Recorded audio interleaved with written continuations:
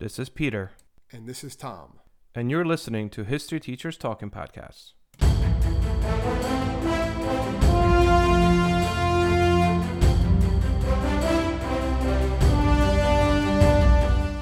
So, welcome back to the podcast. This is Peter Zablocki and Thomas Reska. What do we got today, Tom? Today we're going to take a look at presidential assassinations, not the ones that you know, but some of the ones that you don't know, and the attempts that have happened over the years. There was more than 30 attempts to kill an incumbent president since the beginning of the 19th century. So we're going to be looking at that today. You know, I actually just read somewhere not that long ago that there was an attempt on Trump as well. Did you catch that when you were looking? Yeah, there was a couple on Trump. I don't know, you want to just get to him and work our way backwards? I thought it was kind of funny. Yeah, let's go a little crazy here. Well, yeah, obviously every president is going to be people that don't like him. But Trump has had a couple. The one that I thought was the most interesting, I mean, you always have someone that said he wanted to kill him and stuff like that. These aren't just threats that we're talking about. These are actual attempts, even if the attempts gets thwarted really early on. We're still talking about that. And there was this one individual actually has that what he did was he sent Trump a bunch of these seeds.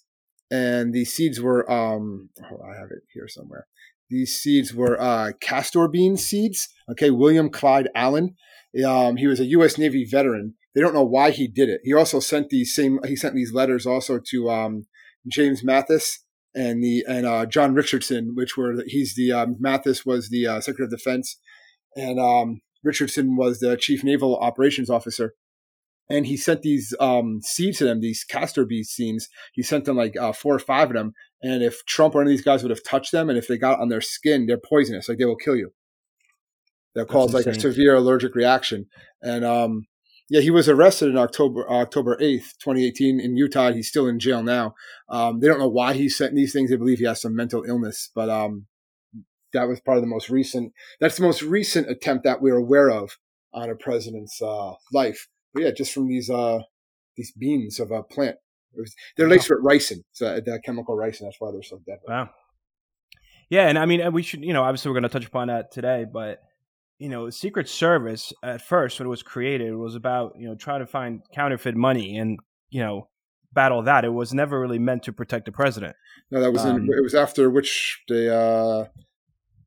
It officially became what it is today after McKinley's assassination. After McKinley, so not even after Lincoln. Yep. They were like, "Oh, Lincoln got shot. No. We don't need any special protection." It was after McKinley. That's right. Yeah. So I think we'll go back a little further back. And one of the earlier ones that I found to be very interesting is the Andrew Jackson assassination attempt. January 30th, 1835, outside U.S. Capitol, Andrew Jackson. He's attending actually a service for a deceased South Carolina congressman. He walks out of the Capitol, and waiting for him is this dude named Richard Lawrence. Mm-hmm. Tom, what happens? Well, Richard Lawrence has 2 pistols. He pulls them out. They misfire. And then Jackson proceeds to give him a beating of his life with his cane right there. Like Jackson actually beats up his attempted assassin, which I'm pretty sure is the first only time this happens. So the guy tries to shoot. The guns don't fire, and Jackson just beats him down until other people arrive. Cane. Yeah, with his cane. And the guy was beaten severely. When I said, talking about, he was going to die. And they just beat him with it. And he was eventually, Lawrence was found not guilty by reason of insanity. The guy was crazy. He was a house painter, an out-of-work house painter that just decided, let me go shoot the president. Again, this is from the 18th. Breathing in too many fumes. Well, you used to paint houses, didn't you, or something like that? Yeah, I love that stuff, man. You worked at it? You love that stuff? Why do you think I am the way I am? That explains everything. It's like a friendly show. They're talking about, inhalants over there. But what's really funny is that in this particular instance, the guy pulls out a gun.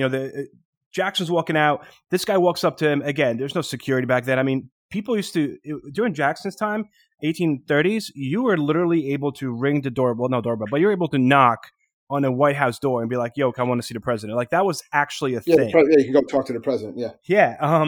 So, when he's walking out of the Capitol building, this guy walks up with his gun. He points his gun. And, it's like the world stops. He takes the gun and he basically presses... 2 guns. The guy had 2 pistols. Yeah, so the first one, he pulls the trigger, nothing happens. It misfires. So then the guy pulls another one with his other hand, fires that one, again, misfires. Like, what are the odds of 2 guns literally misfiring, which is insane. And at that point, Jackson's like, "Oh no, you didn't," and then starts just beating him, like Tom said, with his cane. But actually, there is accounts of it, and I was able to kind of confirm that. There are pictures of it, so not more like paintings. Yeah. Well, paintings. But next to Jackson was another guy that jumped in on the beating, and he was none other than Davy Crockett. Really? Davy Crockett was there?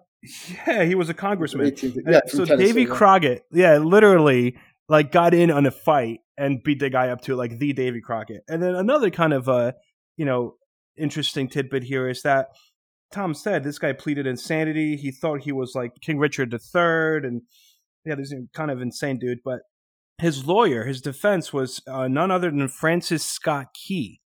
And Francis Scott Key is the guy that we know today from writing the Star Spangled Banner, which was eventually, put into music from an old drinking song and is now our. I always like all these parts in history when you have stuff like this, when you have these like famous people that all kind of meet up. It kind of reminds me of like an Avengers movie. When you have like, here you go, it starts out with Jackson, and then Crockett's there, Francis Scott Key. That's like when they recruit Captain America, Iron Man, the Hulk, and they go and fight Loki. Like it's just like they're all coming together into like League of Extraordinary Gentlemen type of stuff. I know it was a bad movie, but good, interesting book or premise. Actually, I don't remember it. From what I remember at the time, it wasn't that bad. But yeah, so Francis Scott Key gets this guy insanity plea, works out, boom. Andrew Jackson lives. Andrew Jackson, as we know, is kind of an intense president anyway. The guy lived his whole life. Yeah, the guy lived his whole life with like a bullet in him from a duel prior to it. So, kind of looking at around those times. Tom, you have anything else that like the olden times? Well, we all the olden times. What are you talking about? 1800s, 1700s. We had other ones. Obviously, you had ones dealing with. Well, we might as well talk about. We know Lincoln does eventually get assassinated, but that wasn't the only plot against Lincoln. There were other plots against him, known as the Baltimore plot. There was a conspiracy to elect him right after he was actually inaugurated, on his route to his inauguration, actually. And the Pinkerton Defense Agency, those Pinkerton detectives, they come really big during the labor disputes. They played a key role. They protected him there. There's the famous account in August of 1864, though, when Lincoln is actually on a horse and carriage coming through the woods, coming back to the north from the White House. He was coming unguarded, just with him and like his companions. And a sniper actually shoots his hat off. It's that famous top hat they always see Lincoln wearing. Yeah. And he actually shoots it off. And when Lincoln gets back, the private actually talks about it. And they he showed up without his hat. And because a sniper actually shot it off, he said he was bareheaded because the sniper was shot off. So just right there in 1864, and Lincoln could have been assassinated. You see how close that happened. And that assassination in itself, when he actually was assassinated, that was obviously the successful assassination of a president, the first one of its kind. Lincoln did not have a security. He didn't have Secret Service, did not really quite do what we said before, what he eventually did. Looking at like 1800s as well, I guess we have one that, is successful in 1800s, and that is the assassination of Garfield, right? Garfield, yeah. So James Garfield, 1881, Baltimore, at a Baltimore Potomac train station. He's on his way of vacation. He was president for 4 months, but the dude's like, I need a vacation. Like, I'm tired. And then what's kind of cool here is that, he goes to the station. His carriage pulls up. It's 2 teenage sons, him, his Secretary of State. And, one of his cabinet members just had a bad feeling that day. And he's like, maybe you shouldn't go. And he's like, no, I got to go. So he gets there. A writer-lawyer by the name, I might be pronouncing the last name wrong here. Guiteau? But I think it's Guiteau, yeah. Charles J. Guiteau shot him twice. With what's called a Weebly British Bulldog revolver. All right, one of the bullets goes into his shoulder, the other pierces his back, and Garfield actually survives. He's gravely wounded, but he survives for the next 11 weeks. And the next thing kind of goes back to what we were talking about, how when on our first podcast, when Washington died from basically medical malpractice, the same thing happens here because these doctors are sticking their fingers in there, unsanitized. Yeah, they're trying to find a bullet. They're like, I think it's here. Yeah. They're probing, looking for it, and they just did it with unsterilized fingers, unsterilized instruments. Again, kind of unthinkable in today's world, definitely in the COVID world, right? Things being unsanitized. And they're just sticking their fingers in there and anything else they can find, trying to find the bullet, and they're just lodging it deeper. And he really dies from septic shock, just from all the bacteria and everything else getting in there. They said that he would have easily survived easily. Yep. if this was, It said it missed all the major organs. Like yeah. he Modern he day died from the medicine, infection. he would have been fine. Yeah, he died from the Yeah. infection, not from the actual From the wounds. And there's a lot of interesting tidbits about this particular murder as well, and assassination. This is one that was successful, obviously.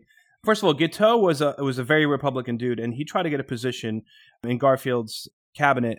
He actually spoke to Garfield a couple of times. He was this random guy that, again, back in the day, he just had an appointment with the president, and the president was like, "Yeah, no, dude, like, you're not going to work for me." So yeah, he wanted to be the ambassador of France, I believe. Yeah, and he was also bipolar, and they're saying that he probably had that from the effects of syphilis on the brain.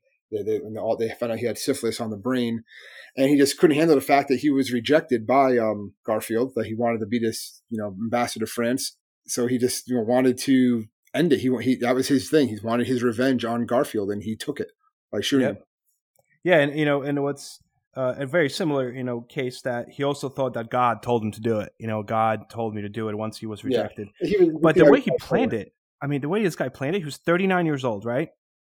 He stalked the president across Washington for a few weeks prior to this event. He planned. He knew what he was going to do. Yeah, he definitely exactly target practice. The gun that Tom that you mentioned, it was an ivory-handled gun, 44 caliber pistol. This thing was very expensive. He actually purposely bought that gun because he thought it would look good in a museum one day because of what he's going to do. He would be famous. Because he also thought that Garfield owed him, because he believed Garfield got elected, because he actually wrote not a speech. He wrote a speech. I thought it was like a speech, yeah. He wrote a speech not for Garfield, but in support of Garfield. Yeah. And he's like, "Oh, this speech is why Garfield got elected, was because of my speech, so he owes me." That's why he was upset about not getting what he thought was his due by becoming the ambassador. And then right before the assassination, he also toured the local jail near Baltimore because he figured that's where he's going to wind up. So he kind of wanted to see where he's going to... this guy totally planned this out. In his pocket during the assassination, he had a letter, in the White House that he said, "Look, I'm sorry, presidential death is bad, but I need to, do what's right for the republic." And when he sneaks behind the president, and as you said, Tom, he shoots him twice, basically jumped right away. This is at a train station. People jump him, start beating him profusely. There's screams of lynch him, lynch him. Police has to literally protect this guy and take him out of there. And they do. And then, as you mentioned, there's 10 doctors basically are there within minutes. And they're just, Garfield's laying on a dirty floor in a train station, and they're just turning him over, sticking the finger inside the wound. You had no idea of sanitation or that. I forget, a lot of that modern medicine, or what we consider modern medicine, doesn't come out until this Civil War even. Is when they start doing some of that stuff, that they start realizing, hey, maybe if we keep things clean. But really, even in World War One, this is 1880s. This is 1880s, so they have no idea. I'm sure doctors, that's not true. Doctors do have the idea, but a lot of them still don't believe it. There's just still the time when they believe, hey, don't shower every day because it's good if your pores are clogged up. That keeps the sickness out. There's one other interesting tidbit about this murder, and that is the case that they couldn't find the bullet that was lodged in his back. They just couldn't find it. So they brought in, while he's, like you said, weeks. He's laying there. It's all in the newspapers. President's still, in kind of bad shape. And Alexander Graham Bell, the Alexander Graham Bell of telephone fame, had just invented what is essentially one of the first ever metal detectors. Yeah, trying to find it. Yeah, so he contacts, and he's already famous. So he contacts the White House. He's like, "Look, I have this metal detector. I think I could find this bullet." So people are kind of skeptical, but you know what? We don't want President to die. Bring him in. So he brings him in. He uses this metal detector on Garfield to find a bullet exactly where it is so they could get it out. What interferes with the reading is the fact that Garfield was laying on his bed that had metal springs in him, and it kept on interfering, giving a false positive on the reading. Again, I remember. Bell couldn't even figure it out. He's like, I don't know what it was working. I tried it out. I don't know why it's not working. But he goes, but I think it's here. And they're like, yeah, that's not good enough. And sure enough, actually, it was there after the autopsy. First of all, it's difficult to find a jury for Guiteau because everyone just wanted him dead. So they're trying to find an impartial jury. It took him weeks. He was found guilty, regardless of whether to try to claim insanity. He actually was executed about a year and a day, almost a year to the day after assassination. And he's hanged, right? Yeah, they hung him. They hung him. So that's 1880s. So the next assassination that kind of comes in is not that long after. And that is the assassination of William McKinley, and that's in September of 1901. It happens at the Buffalo Pan American Exposition. He is shot by Leon Czolgosz. Yeah, am I saying that right? Yeah, you would know it more than me. You have that Eastern European background a little more than I do. I have that Polish thing going. So this guy's an anarchist. He's at the Pan American Exposition. Spanish-American War just ended. McKinley is actually riding high. Technically, because of the Spanish-American War, we kind of stole Spain's empire, and all of a sudden the United States is a global empire for the first time ever. Actually, when he arrives there, they have fireworks that spell out, "Welcome President McKinley, chief of our nation and our empire." Very specific with that last word. Some staff members, he's there for a few days, are very much skeptical about this last meeting or the last appearance, and mainly because the idea was that here is the president and he's going to stand and there's going to be a line of people and they're going to be able to come up and shake the president's hand. And this is something that's not going to fly today. Yeah, some of his friends are like, yeah, that's not a right. Even back then, they're like, that's not the right thing to do. And he's like, no, that's going to be okay. Well, they said that anarchist comes over. He has a revolver and he actually has it concealed underneath a handkerchief, so they couldn't see it anyway. So as he goes to shake McKinley's hand, the first bullet he fires actually it hits him, but it ricochets off one of his award medals that he's wearing, and it lodges in his sleeve. And the second one actually pierces his stomach. He gets injured, but he actually looks like he's actually recovering early on. But then again, his condition declines really rapidly because gangrene sets in around the wound. His stomach.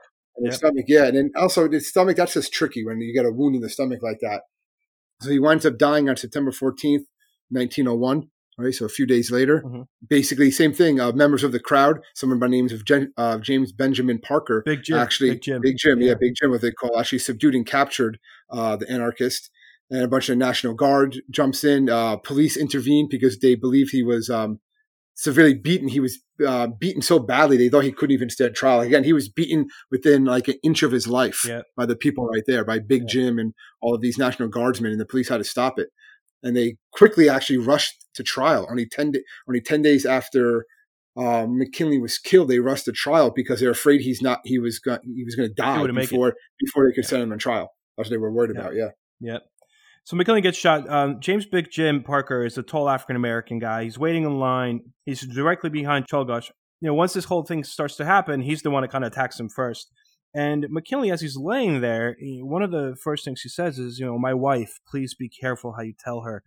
He's thinking about his wife at the moment. He was worried about his wife there. That's right. And then, they take him to like a small clinic hospital at the exposition. And the only doctor they could find is a gynecologist. And, this the only doctor that literally is around this, Pan American Exposition at that moment. And they're like, well, we got to have emergency surgery. So his gynecologist gives him his, emergency surgery. The first bullet went right through his stomach. So the guy kind of cleaned the wound the best he could and let it be. And the other one that lodges in the sternum, he just couldn't find it. So they kind of left the bullet in there. Basically the bullet stayed in him till the end. And it seemed like he was doing better, like you said, Tom. And he was actually doing so well afterwards. Teddy Roosevelt, who was very controversial. He was even vice president at the time. Not a lot of people knew him. They thought that they would make Teddy Roosevelt the vice president to kind of shut him up. Shut him up, right? Yeah, make him obsolete. Yeah, because they thought the vice presidents really don't do anything. They don't do anything. We'll give him power, make him happy. Yeah, that sort of thing. Yeah. So TR actually takes off on a trip. He goes to the Adirondacks. He's like, you know what? I'm positive. He's interviewed by a newspaper. He's like, I'm positive. President's gonna be fine. I'm going on a trip. That was not a good idea because, as you said, gangrene kind of formed in the walls of McKinley's stomach, led to massive blood poisoning, and he dies within hours. 2:15 a.m. September 14th. Yeah, once gangrene sets in, that's it. There's nothing that's really gonna save you at that point, especially back then. So Czolgosz is found guilty, and he is executed by the electric chair. Electric chair, yeah. So it shows that increasing of in capital punishment technology, right? Yeah, and so they're going to the electric chair now. And Teddy Roosevelt becomes president, and that's history in itself. And also, that's a podcast in itself. Yeah, that changes everything.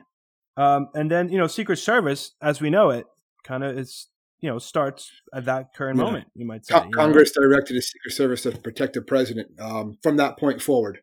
Yep. And it's not just the president; it's the president's immediate family, the children, The vice president, same thing. Vice Their president, wife, yep. their children, and it's for life. It's not even when they leave office. He's going to see some of these other attempts happen at later on in life. Some form of these presidents, and they are protected for life. It doesn't end when their term ends. Yep. I read a book, Five Presidents, or something along those lines, by the Secret Service guy, by Clint Hill. I'm almost positive. It was like Five Presidents, My Extraordinary Journey, and I think it goes. Now, I think it was Ike, actually. It was Ike, Kennedy, Johnson, Nixon, and that makes sense. Ford. Probably Ford for a bit, yeah. Because Ford wasn't mentioned. Ford for a bit. And we'll get to Ford today, actually, no podcast. But, the next guy that has an attempt on him is actually, I think we should talk about it because we just did, and that's Teddy Roosevelt. Even though he's no longer president, at the time of this attempt, I think it's kind of interesting to bring this up because it's kind of really, this is one that people do know of this one. I mean, I guess if you follow history or follow anything about Roosevelt, because Roosevelt becomes such a popular figure, this assassination attempt definitely adds to that folklore of Roosevelt as the bull moose. Definitely. This definitely does that. October 4th, 1912, unprecedented. He is running for a third term, not consecutive. He was already president. He stepped down as being president. Taft becomes president after him. And, Teddy Roosevelt kind of feels like Taft's not really doing what he's supposed to be doing. He's like, I'm coming back. He comes back starting a whole new party, right? He calls it a Bull Moose Party, Progressive Party. And actually, he's the one that kind of is the reason why Wilson gets elected because, he splits party vote. He takes the vote, but he's running for president, and John Schrank is an ex-bartender. He basically decides that he doesn't like the president, well, ex-president, or potential future president. He thought he was doing something to help McKinley too, right? Wasn't that something to do with him? Like he was like...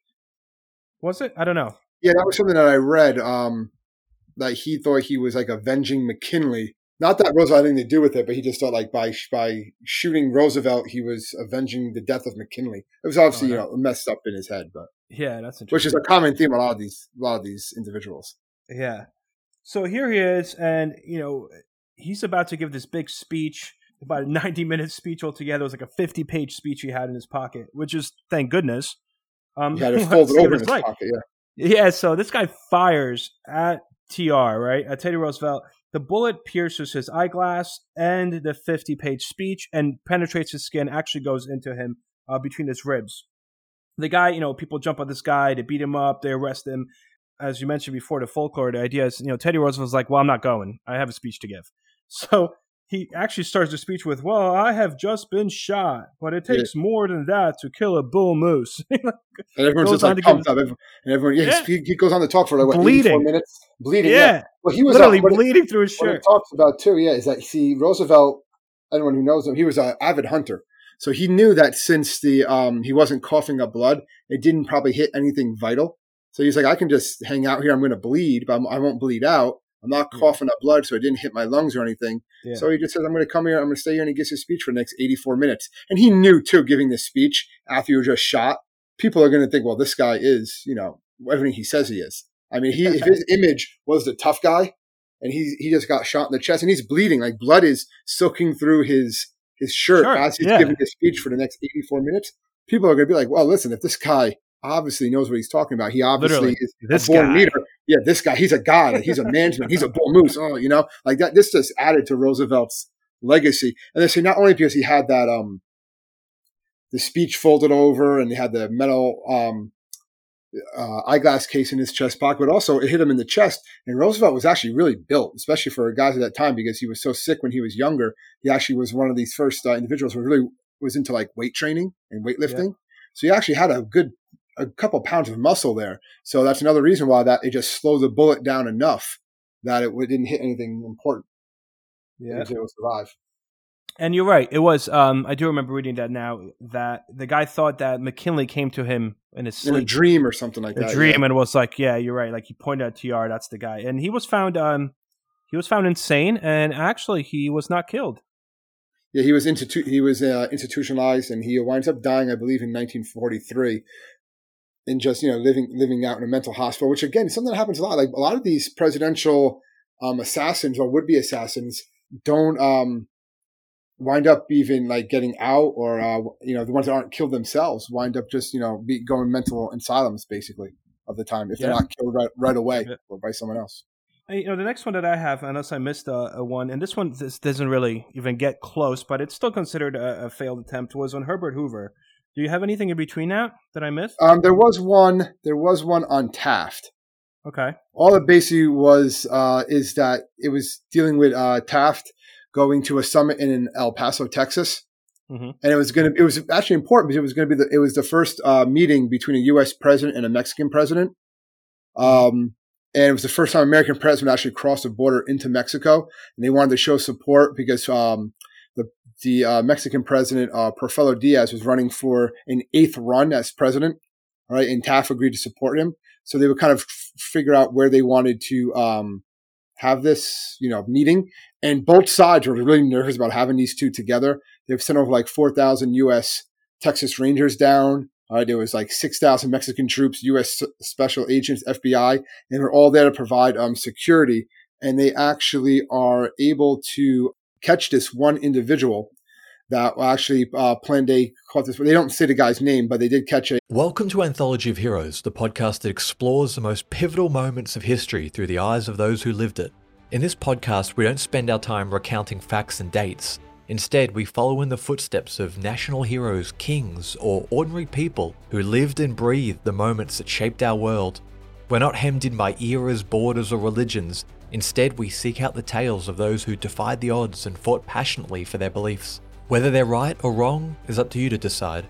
From Vercingetorix's doomed rebellion against Rome, to Osceola's unshakable war against the USA, all the way up to the inspiring Sobibor concentration camp uprising in World War II, each episode is an immersive listening experience, blending music and sound effects to really draw you into the story. Our episodes go for about 45 minutes, making them perfect for your commute, and are crafted using a wealth of historical sources, which I list on our website if you want to learn more. I'm the host, Elliot Gates, and I'm thrilled to have you joining me as we uncover history's hidden gems and illuminate the faded pages of our past. Look out for the Anthology of Heroes podcast on Spotify, Apple Music, or anywhere else you get your podcasts from. A guy that was holding a concealed palm pistol in his hand, and he was trying to get into the El Paso Chamber of Commerce building, which was along the progression route.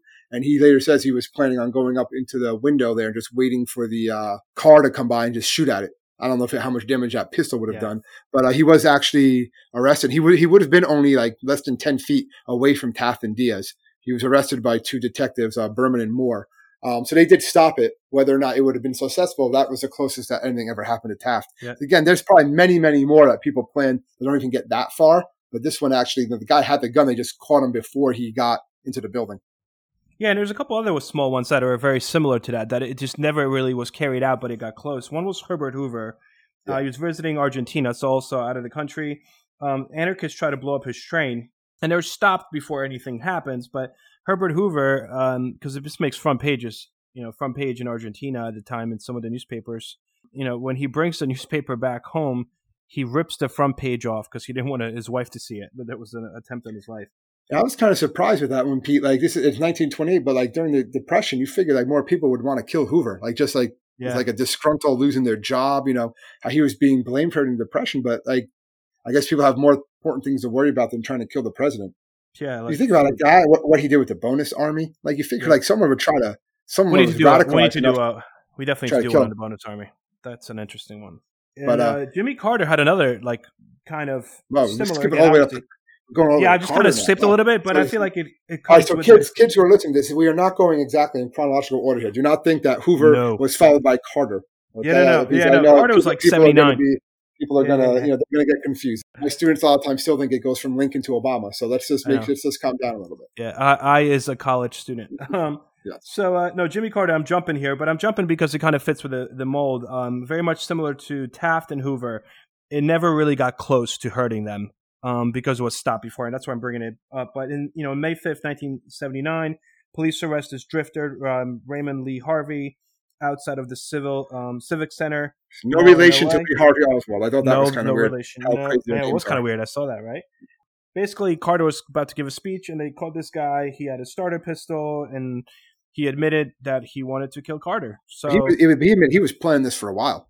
Yeah, and apparently he had some friends. And he said he had 4 people that they were planning to go do this, and one guy's name was Julio. But when they investigated, that was not the guy's name.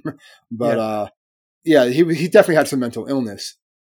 But yeah, it didn't really get too far, but he did have this plan. And at least in his mind, it was very, he was target practicing and stuff like that. Yeah. Trying to get ready. So again, the reason I'm bringing that up, in this cluster is because it was very similar. They never really got close. So let's kind of go back a little bit, I guess, right? So we went from Hoover, and then we kind of jumped around a little bit. But there's also Truman. I mean, that's my next one. Before we get to Truman, how about we look at some FDR? Because I found some interesting... FDR got shot, but then the other guy got shot right next to him. Yeah. Well, there was another one, too, with FDR. There was interesting ones, obviously, with FDR. You want me to go into some FDR stuff? Yeah, if you want to go into FDR, that's right. So what happened with him is it was 17 days after he was inaugurated when Giuseppe Zenegra fired 5 shots at him when he was in Miami, Florida. And he didn't shoot Roosevelt. And the reason this one probably doesn't get as much of a press is because they don't think he was maybe even aiming for Roosevelt at the time. He actually killed the Chicago mayor, Anton Cermak. And he was killed. And 5 other people were actually wounded. He pled guilty to killing the mayor and was executed in the electric chair. And they think that that was his main target.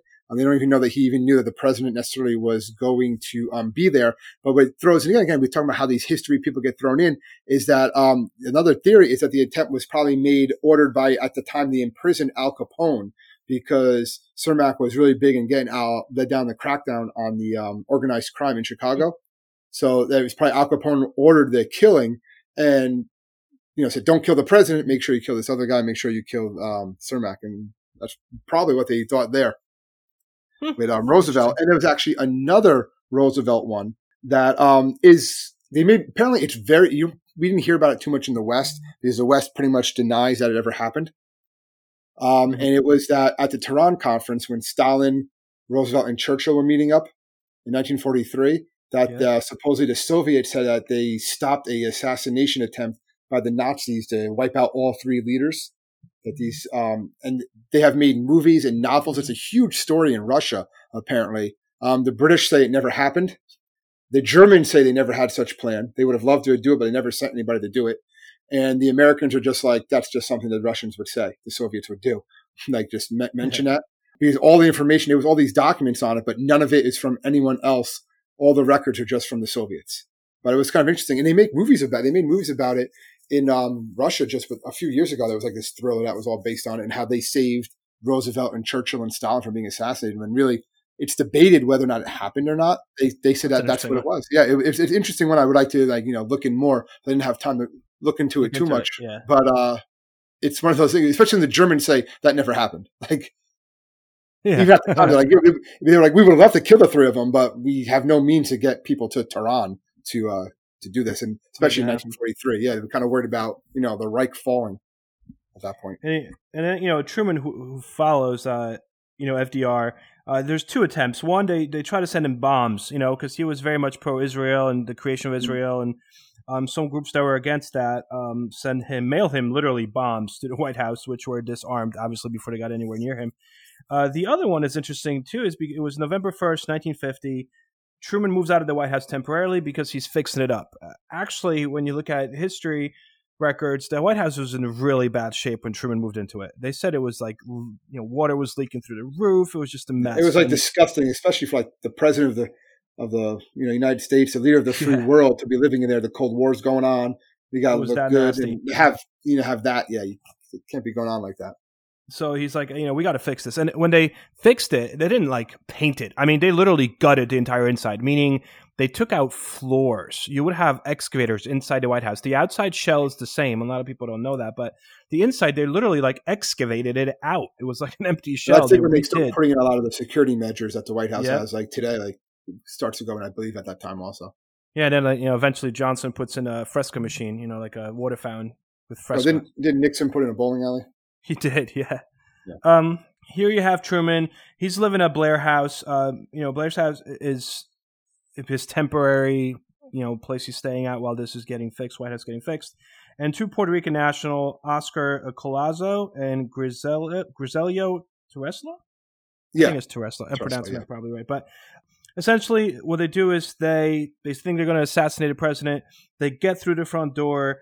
Griselio kills an officer guarding the house. But what's kind of cool is that as this officer gets shot and he's killed, as he's falling, he manages to get one shot out And the one shot that he gets off hits Grisilio's head. He's a headshot and kills him. So this Secret Service guy that just got shot by this assassin, as he's falling, his body's falling, he managed to get a shot out, kills the assassin. The other assassin runs away. There's a shootout.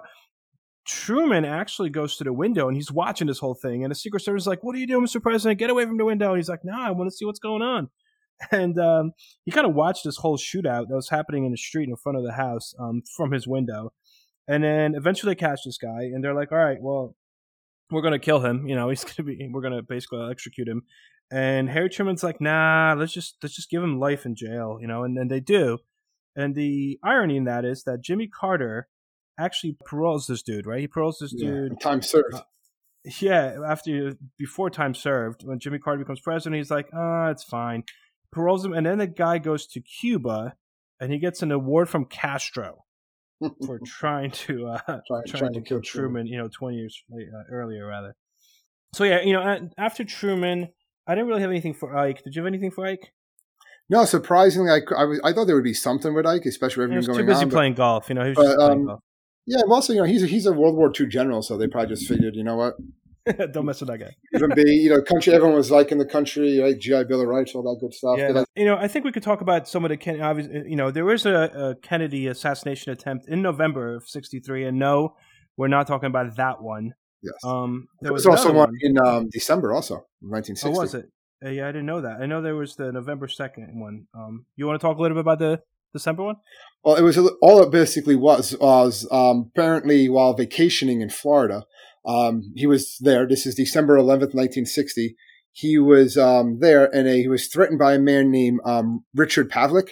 He was a 73-year-old former postal worker that basically just hated Catholics. He went postal, didn't he? Yeah. Well, he was former, but he hated Catholics. So his plan was he packed his car, his Buick, full of dynamite, and he was going to drive it right into Kennedy. But apparently he decided not to after he saw Kennedy's had his wife and daughter with him.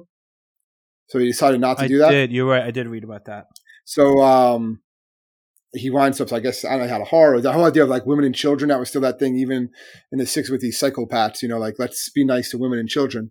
So he winds up getting pulled over 3 days later by the Secret Service because he's still in that area. But for there's a driving violation, and he still has the car packed with dynamite. So they arrest him, and then he was put in a mental hospital after that because he was during this time too. He was still threatening Kennedy's life. So we have to just arrest this guy and keep him there. And he winds up getting out of jail just 10 days before Kennedy actually is assassinated in '63. And then the other one on November 2nd, 1963, is Chicago Soldiers Field. He was going to go see a game, Army versus Air Force. On the agenda for Kennedy. And one of the Secret Service guys was undercover with this one group of nationals. I think they were Cuban nationals, actually. They were attempting or trying to assassinate Kennedy while he was at Soldiers Field in Chicago.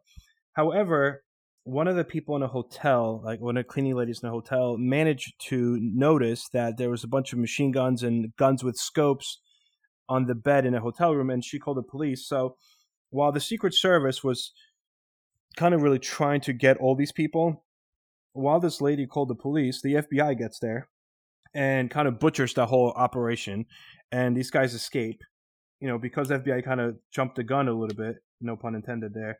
The Secret Service, the guys get away, and ultimately, Kennedy cancels his, visit altogether. Mm-hmm. He's like, well, if these guys are still out there, I'm not going. And there was another guy that same day that is pulled over on the same route which the president would be driving by, and he has an M1 rifle, a handgun, 3,000 rounds of ammo, and ironically, he's an ex-Marine who trained at the same Marine base in Japan at the same time as Lee Harvey Oswald, and he also admits to wanting to kill the president. This is all happening in early November, before, obviously, the fateful actual assassination. Yeah, he gets assassinated 3 weeks later. Again, that could be a podcast on all itself, but we're trying to focus on some of the less known on all these attempts because, it's obviously a job where you get a lot of attention. You attract the attention of these mentally ill or these psychopaths or just people that want to have their own agenda. And it attracts that attention. That's one reason why they have that Secret Service, the fact that it took so long for that to be put in place. And, these are just some of the ones that were made public. A lot of these weren't made public at the time. They don't become known until much later. And there's probably ones that we will never really fully know about too. Yep, absolutely. Gerald Ford, trip to Sacramento, California, September 1975. And I feel like Gerald Ford gets a bad rep, ever since he fell down the right away. Stairs. Yeah. Then Chevy Chase used to do that on Saturday Night Live. He picked up the wrong phone and not. Yeah, and then he just got portrayed as. Well, he was also disliked because his first major thing was pardoning Nixon, and people were just like, "Come on." Absolutely. So, but you knew that was going to happen too, and but yeah, he wasn't well liked. But really, the reason he was some people attempted to kill him wasn't really because of that. No, it was no. The guy that tried to kill him was a woman. Yeah, Lynette Fromm, and her nickname was Squeaky. Do we know who gave her that nickname? Charles Manson. Charles Manson, yeah. She was a Manson family member. So you say, again, you're getting all these crazy, people from history all coming, converging together. This they should just make a movie about all this. Like Quentin Tarantino has to go and make one of these movies dealing with all this stuff, just how Manson tells this one, you go kill Ford and this is going on. And then he goes after, Shannon Tate talk about Once Upon a Time in Hollywood with some of this craziness. Yeah. That's going on, So you have, so she's the follower of Charles Manson. She's like, I'm going to get the president. And same thing. She's kind of in the crowd and she comes out. She's got a clip, a magazine and her gun that is holding 4 bullets in it. But there was none in the actual firing chamber. So when she pressed the trigger, nothing happens. And before she gets a chance to press another one, Secret Service man Larry Bondaroff jumps between the president and, kind of brings her to the ground, takes her gun, and that's the end of the whole thing. This same thing, a week later, president's still in Sacramento, and he comes out of this hotel and shots ring out. They miss him by inches, they say. It was a woman that shot him. It was a Marine in the crowd that subdues her. Yes. Yeah, so it's 2 women that try to assassinate Gerald Ford within 1 week. And they both wind up getting paroled shortly after Ford actually dies in 2006. Yeah. So Gerald Ford. All right, after Gerald Ford, I guess we have Ronald Reagan. We talked about Carter. Yes, there would be Reagan, which is probably this one people are more aware of, obviously, because he the whole thing was caught on tape. More, people are watching it, they saw it, and also Reagan survives, which Reagan's kind of it's another thing. It was a tough. This guy's he's 70. He literally has how it feels. You've had a collapsed lung, He's 70. He has a collapsed lung, but he walked into the George Washington University Hospital under his own power. Tom, you could probably relate, not to the 70 part, but, Well, you have your adrenaline pumping. I don't want to get too much, but I remember when mine popped away, and I was at the gym at the time. I did finish my workout. I didn't do cardio. I was like, hey, I heard something's not right. I'm going to skip cardio today. But I finished my my sets before I went home. Yeah. Then it started, really. I remember, it was when the doctor said you have a collapsed lung. I was like, I would like a second opinion. They're like, no, here's the X-ray. That's the surgeon's on his way. The surgeon actually had to leave his kid's birthday party, the emergency surgery. That's crazy. Yeah. Imagine, and this guy's 70. He's like, 70. I don't want to get to it. It's nothing to do with me. Yeah, but the surgery. 17. 19. No, 20. All right. Not. Yeah, come on. But he had a lot of internal bleeding, and he was close to death when he got there. They said he was. Yeah. If it wasn't for the medical at the time, they had the best doctors ready, he probably would have died. And this is supposed to be about Reagan's wit. They always talked about this and his comedic timing. Right when they were about to put him under and operate on him, he said that he hoped the surgeon was a Republican. Yeah, and then the surgeon said to him, "Today, Mr. President, we're all Republicans." Yeah. But just kind of a little background. It's March 30th, 1981, Hilton Hotel. This is not even supposed to be a big relevant speech. He goes and he has a speech for the Building and Construction Union. He walks out to his limousine, and the reporters are all over there trying to ask him questions. Some ladies screaming, President Reagan, President Reagan. And this guy's John Hinckley Jr., 30-year-old dude. Actually, He wanted to kill Carter. He planned on killing Carter, but he lost his nerve.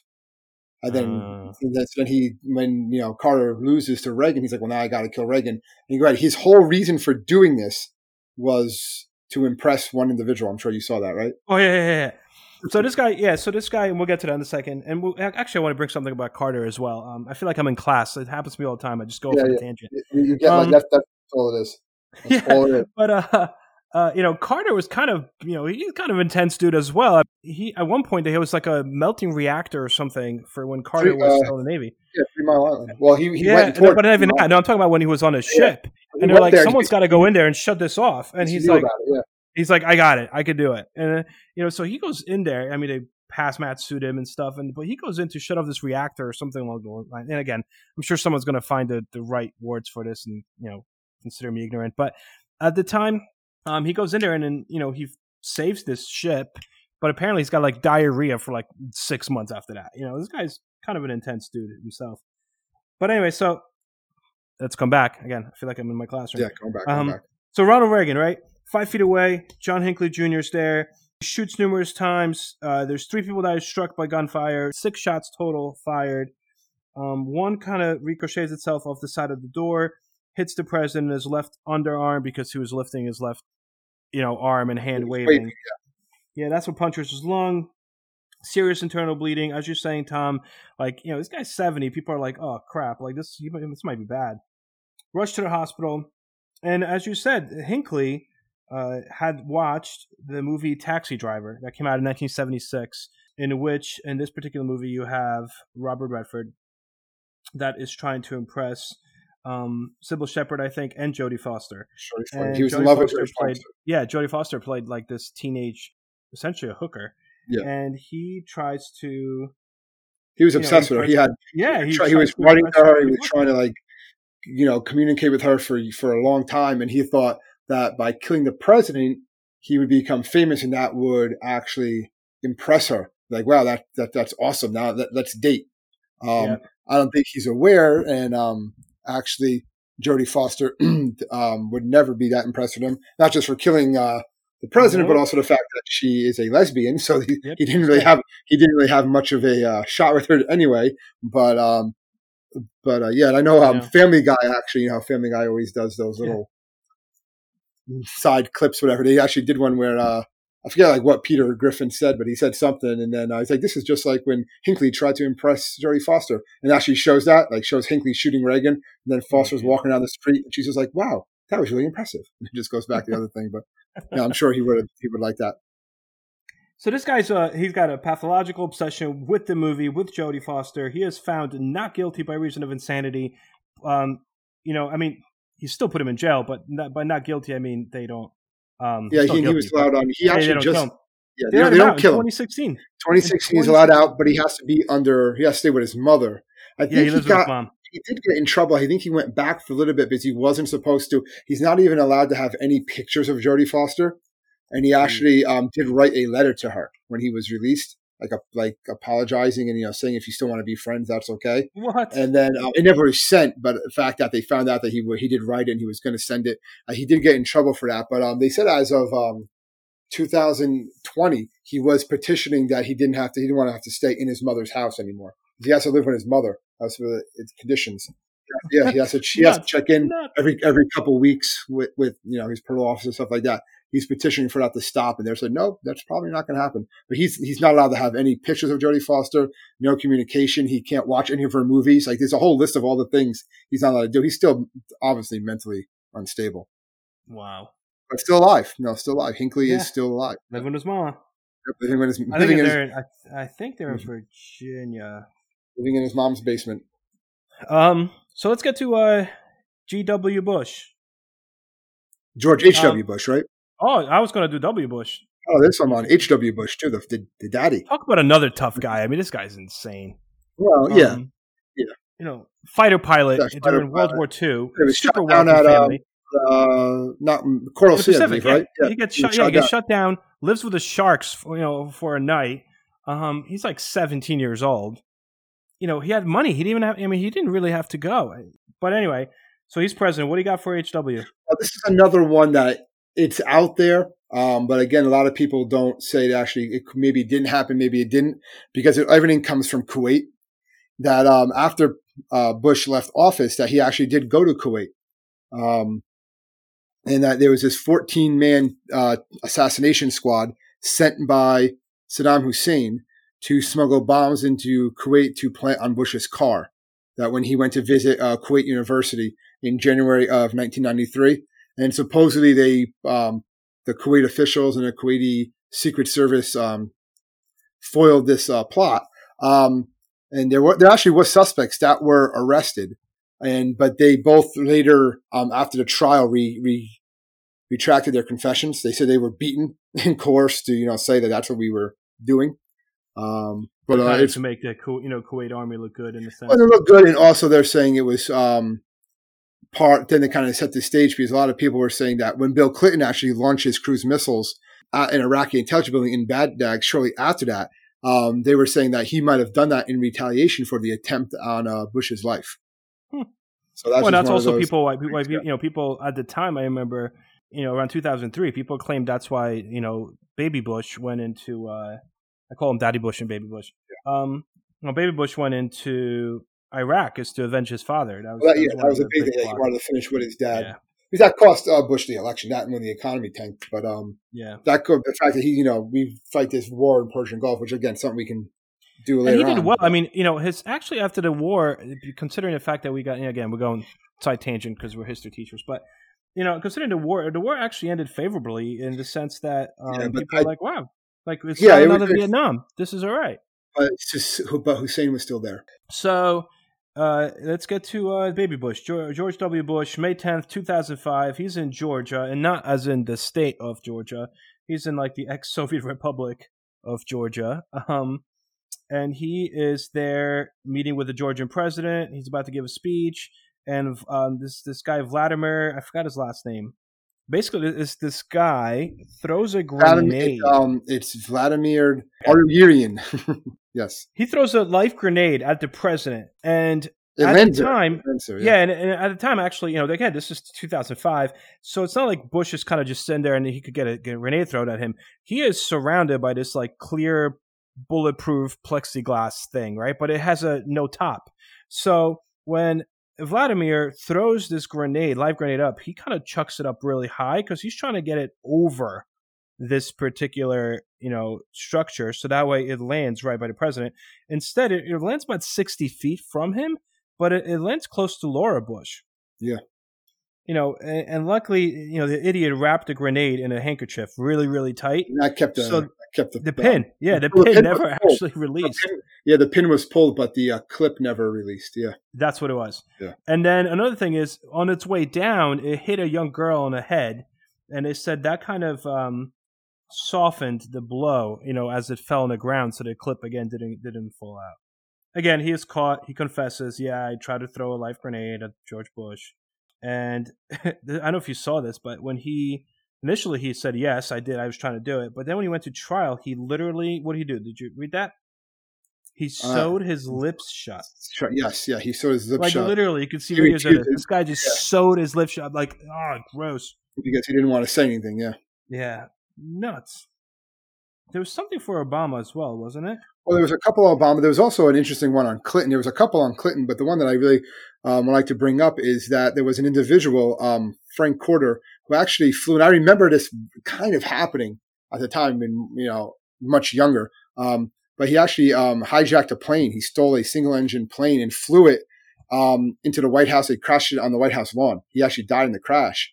But he was a truck driver. And he had alcohol problems, and he wanted to try to hit the White House and kill the president. And the president and his family weren't even home at the time. They did write a suicide note saying that he was going to fly his plane into the White House to kill the president. So again, kind of like foreshadowing what's going to happen years later with planes used as weapons. But the president not even home. He dies. But that was an attempt.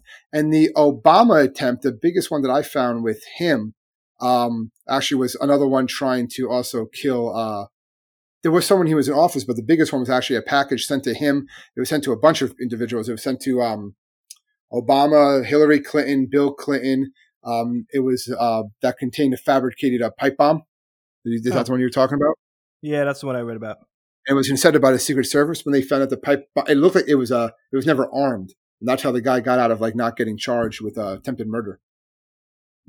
Because the pipe bomb, they were sent, but they were not armed. Yep. There's a few other with Obama, too.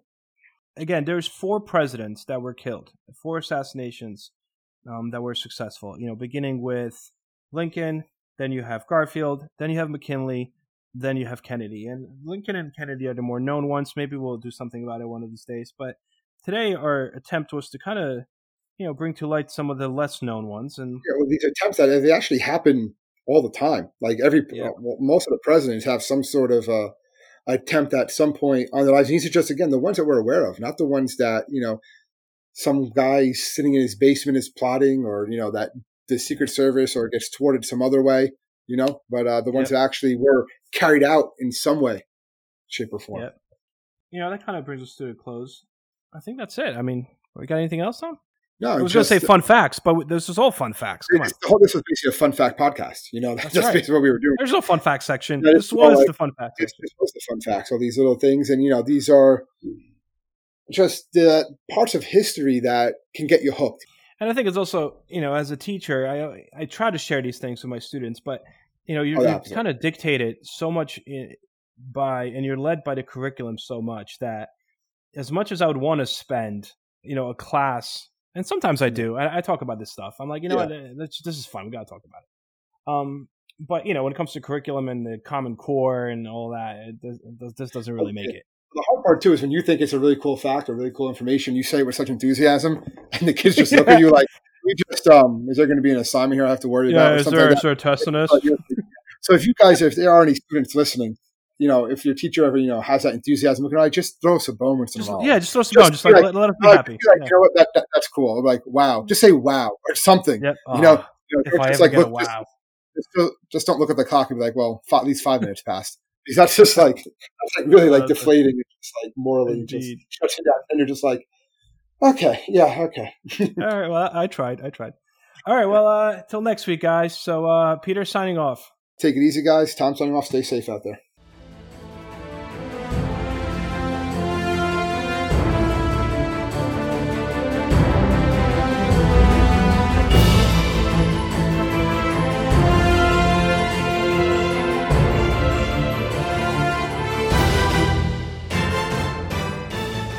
I hope everyone enjoyed our podcast, and if you would like to email us, you can do so at historyteacherspodcast@gmail.com.